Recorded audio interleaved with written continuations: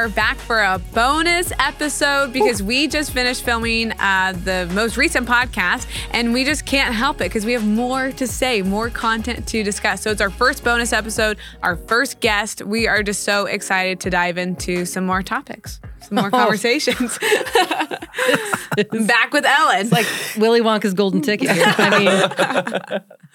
Wait, speaking of, have you watched the new one? I have not. I heard it was good. I did too. My kids said it was good. Yeah, I don't know. I mean, Has Timothée Chalamet. Here's the deal. Like the old school Oompa Loompa, what can really top that? Like these new digitized Oompa Loompas. I don't know if I have It feels wrong. Yeah, it does. Yeah. And my kids said it was a good movie. Well, You know, it breaks my heart a little bit. Sorry, this doesn't have to do with the podcast, but maybe really maybe it happy we're doesn't. starting with the show. It's the bonus round. So we can make this what we My want. heart was somewhat excited that my kids went to the movie with friends and on a date. That was kind of cool. But I also felt left out because I had to drop. I'm officially old now because I had to drop them off at the movie and then wonder, am I going to get a phone call from the movie theater? Oh, you have good kids. I have amazing kids. They're well behaved. Yeah, yeah. Kind of made my heart happy and sad because then I got to go wash the car and drink coffee. You sat in the car the whole time? And I went to Costco. Okay. All right, Ellen. Wow, Brad. What do you have for us? What more do you have for us? Well, you know, we got off and we started really talking even further about characteristics of leadership or leaders.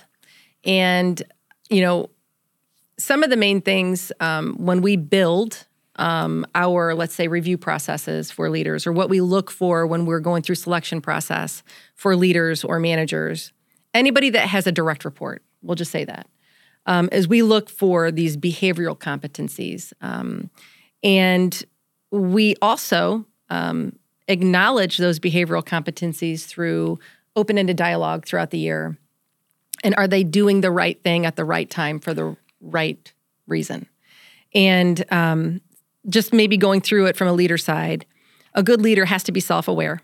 They need to be in control of their emotions at all times.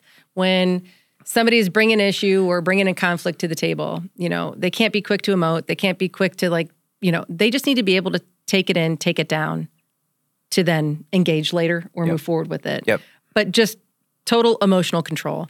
The second is self-management. And that right there, it's a little bit scattered in the thought process. They need to be adaptive to what's going on. They need to be what we call achievement-oriented, regardless of what problem that they are being confronted with or a conflict, that they need to look at that with the goal of achieving a positive outcome in mind. Love that. Which then moves forward into always having this positive outlook for a team. A leader can never lose sight that they influence, inspire, and foster a team to move forward. When they look at everything negatively, they're the first to leech that down. So do they always have that positive mental attitude that they are pushing forward within the group to lead it? Third is social awareness. And that is the ability for the leader to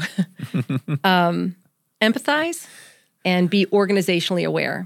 Yeah. And when I say organizationally aware, what we say is we oftentimes change within our organization. We're adding, we're subtracting, we're merging, we're acquiring. No different here. We're adding Hope Team members. We are changing vision within the year. Leaders have to be ready, but also eager to adapt to change because they are the ones that have to inspire the rest of the teams to buy in. That's really good. Lastly, the fourth one is this relational awareness. And these are those kind of soft skills that really we focus the most on. And that is coaching, that is conflict resolution and management within a team, that is inspiring leadership or inspiring tactics so that we are forward-focused all the time with how does a leader cultivate this kind of, yes, we're going to do this attitude. And lastly, they have to be very mindful of their influence. And I know we've talked about it within the church of what is your circle of influence. Honestly, for a leader, the very first ring is the people that you're over. Yeah. And a lot of times people forget that first ring because they are vision casting also, they are strategy planning, And their very first trip over that first ring is who they're influencing. Most of the problems will come from the people they're influencing. And so they need to be very mindful and tactful with how they address situation in a non-emotion, in a non-confrontational, with an achievement-oriented mindset, and with a positive outcome in mind. Again, making them still own their portion of the problem. Yeah. That's Yeah. good. Say the four again. So It's self-awareness. self-awareness, It's self-management. self-management, It is social awareness. social awareness. And then lastly, it's that relational, Relational. awareness. Right. That's good. I feel like at Be Hope we don't call them core competencies, but we call them cultural competencies. Like having this discussion the other day, like there's the tangibles that you want to hire people for, but then there's those things that's like, I'm not sure in HR if you can actually fire people for these things. You know what I mean? If it's if It's documented, yes, of course. But it's like, I think sometimes we have these cultural competencies that we expect people to have, and I think we're very clear about what those competencies are, who we are, how we conduct ourselves. Yeah. But what's always interesting to me is, at least as we have continued to grow as a team, is figuring out. How do I say this? I don't know how to say this. Like how to raise the standard of those cultural competencies. How to or hold like- people accountable in those. Yeah. That Does makes this sense. make sense? No, it makes sense. I think that's hard because it's if they're doing all of their jobs, but there's low morale. How do you quantify that on their reports? Like they're like Or like sometimes culturally they're not holding the culture, and you can call it out. But how do you? I'm not sure. I'm just processing out loud, which is probably that's not okay. a good thing. yeah. No, self-awareness was my star word for 2023. We Wait, do Star why was words. self-awareness your star I word? picked it randomly. I didn't choose it, but like one of our pastors always passes out star words, and so she's doing it tonight with our students because fun. My one for this year is success, and I like that one way better than self-awareness. And so I think I look back on my year, and I am like, man, this was such a hard year. But I think with the reality of it, as I was just becoming more self-aware because I was actually more in the trenches, and so I Yep. think I was dealing with things more that I've never dealt with. And I think that my responses to those things were negative at first. And so I'm like, oh, this is such a hard time. When the reality is, it's like, oh, I just kind of had to clean up my side of the street. And then those things didn't actually become that hard. Yeah, I think sometimes good leaders do personal inventory, right? Like you know when you're being successful, you know when you're accomplishing goals, you know when you're hitting some main objectives, and then you also know when you're not. But I think a lot of times people are quick to be self-aware when they're doing great, and then when they're not inspiring teams, when they are not handling conflict timely or effectively, they are not willing to grab that, and they should, because Yeah. that then if you're not dealing with that competency, if you're not dealing with that behavioral competency, it's going to affect your performance or the outward performance of the entire group that everybody is linked to. And so it may not be an issue now, but wait for the next 6 months when you do your next personal inventory to where, okay, because you didn't do that kind of introspection and that very quick assessment of first stating I need to fix this now, it's then going to become a bigger problem later. And it's no longer just a personal competency issue. It's a performance issue. Yeah, like how do you? I think the word you used was metricize. Yeah. I like that, metricize. Relational awareness. Like I think this is a control. Kind of what I was trying to say was like we have these cultural things that we're measuring, but how do you metricize relational awareness with somebody in the? And I know that you had a few of those. Yeah, it's a little bit hard. Like you're right. Soft skilling and metricizing something that feeds into that is hard. For an organization, you look at the health of a culture based on attrition and retention. Okay. You could do that in a sense. Are you losing a lot of Hope team members? Are we losing a lot of congregants? Have we lost main tithers? I mean, you could metricize in some way Sure. from a ministry organization.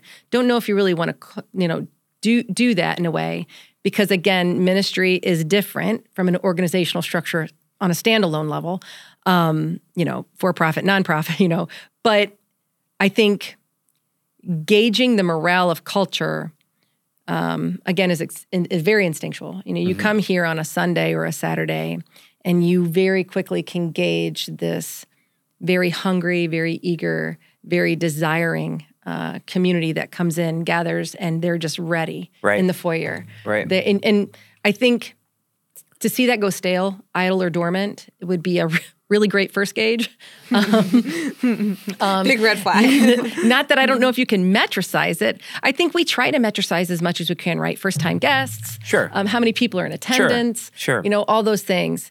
This is where, being in Ohio, and again, I'm talking high-level HR, we're an at-will employer, right? So, you can get rid of somebody if you feel like they're not meeting the expectation of culture. Oh, really? Mm-hmm. And so, not some states aren't like that. Of course we are, but I want to say you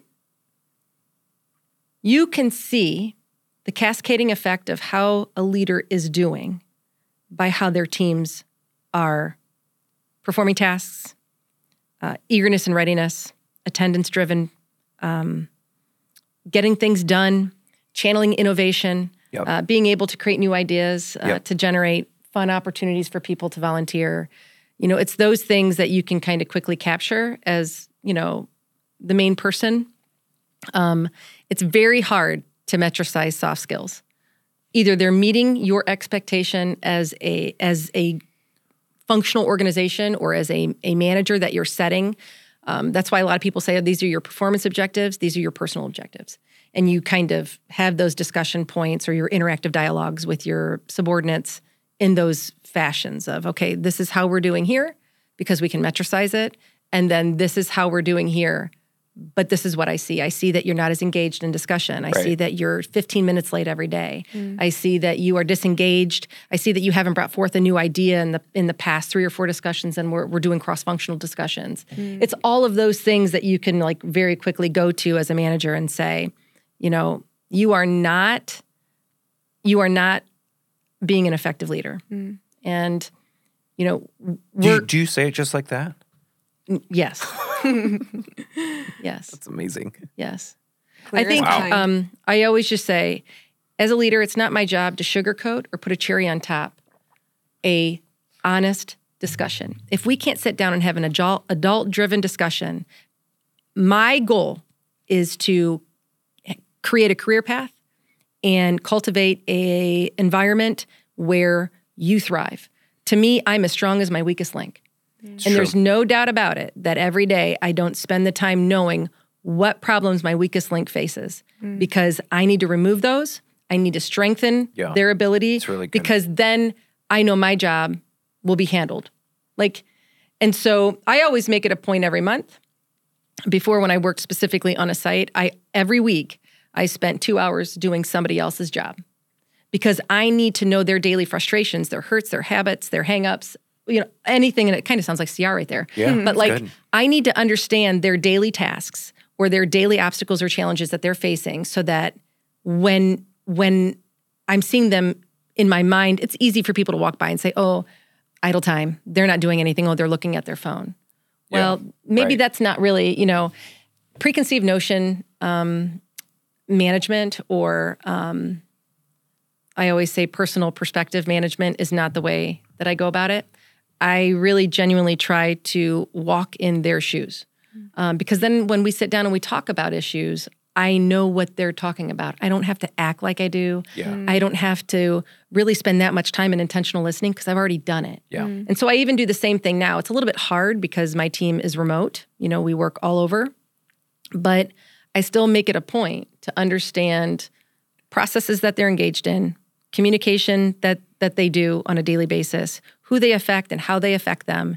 And then you should always know, as a leader, you should always know, how does your team affect the next?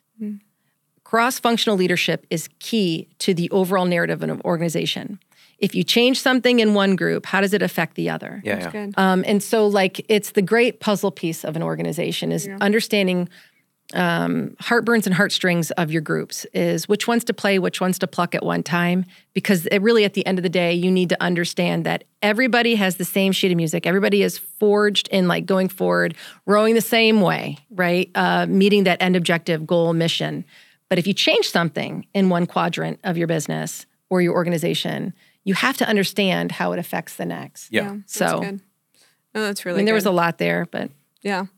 No, I feel like my mind is blown. I'm learning so much. And so this is great. Do you have any final questions before we wrap up our bonus episode? No, It's this a is really bonus. good. This is really good. the Yeah. extra. The extra. I do think I need you to help us metricize our cultural, Yeah. The thing that cultural. the soft skills. Didn't you soft say soft skills. skills? Yes. Yeah. Yes. After she said it's really hard to metricize, you're like, I'm going to need you to do I'm going to that need you for to. us. Right, exactly. I know it's hard, but you could figure it out for us. Oh, yeah. And like we could definitely create a template that could work for ministry. Love it. Love it. He said, now we're talking. Now, here we go. Here Here we we I go. don't know where you're watching from, but I would just like for you to give our first guest an amazing hand. She absolutely crushed it, and I know I learned so much. So Yep. It's been a good day to have a good day with you too. Aw, Good to so have you. sweet. Yes. Thank you all for watching, and we will see you back here in the next episode.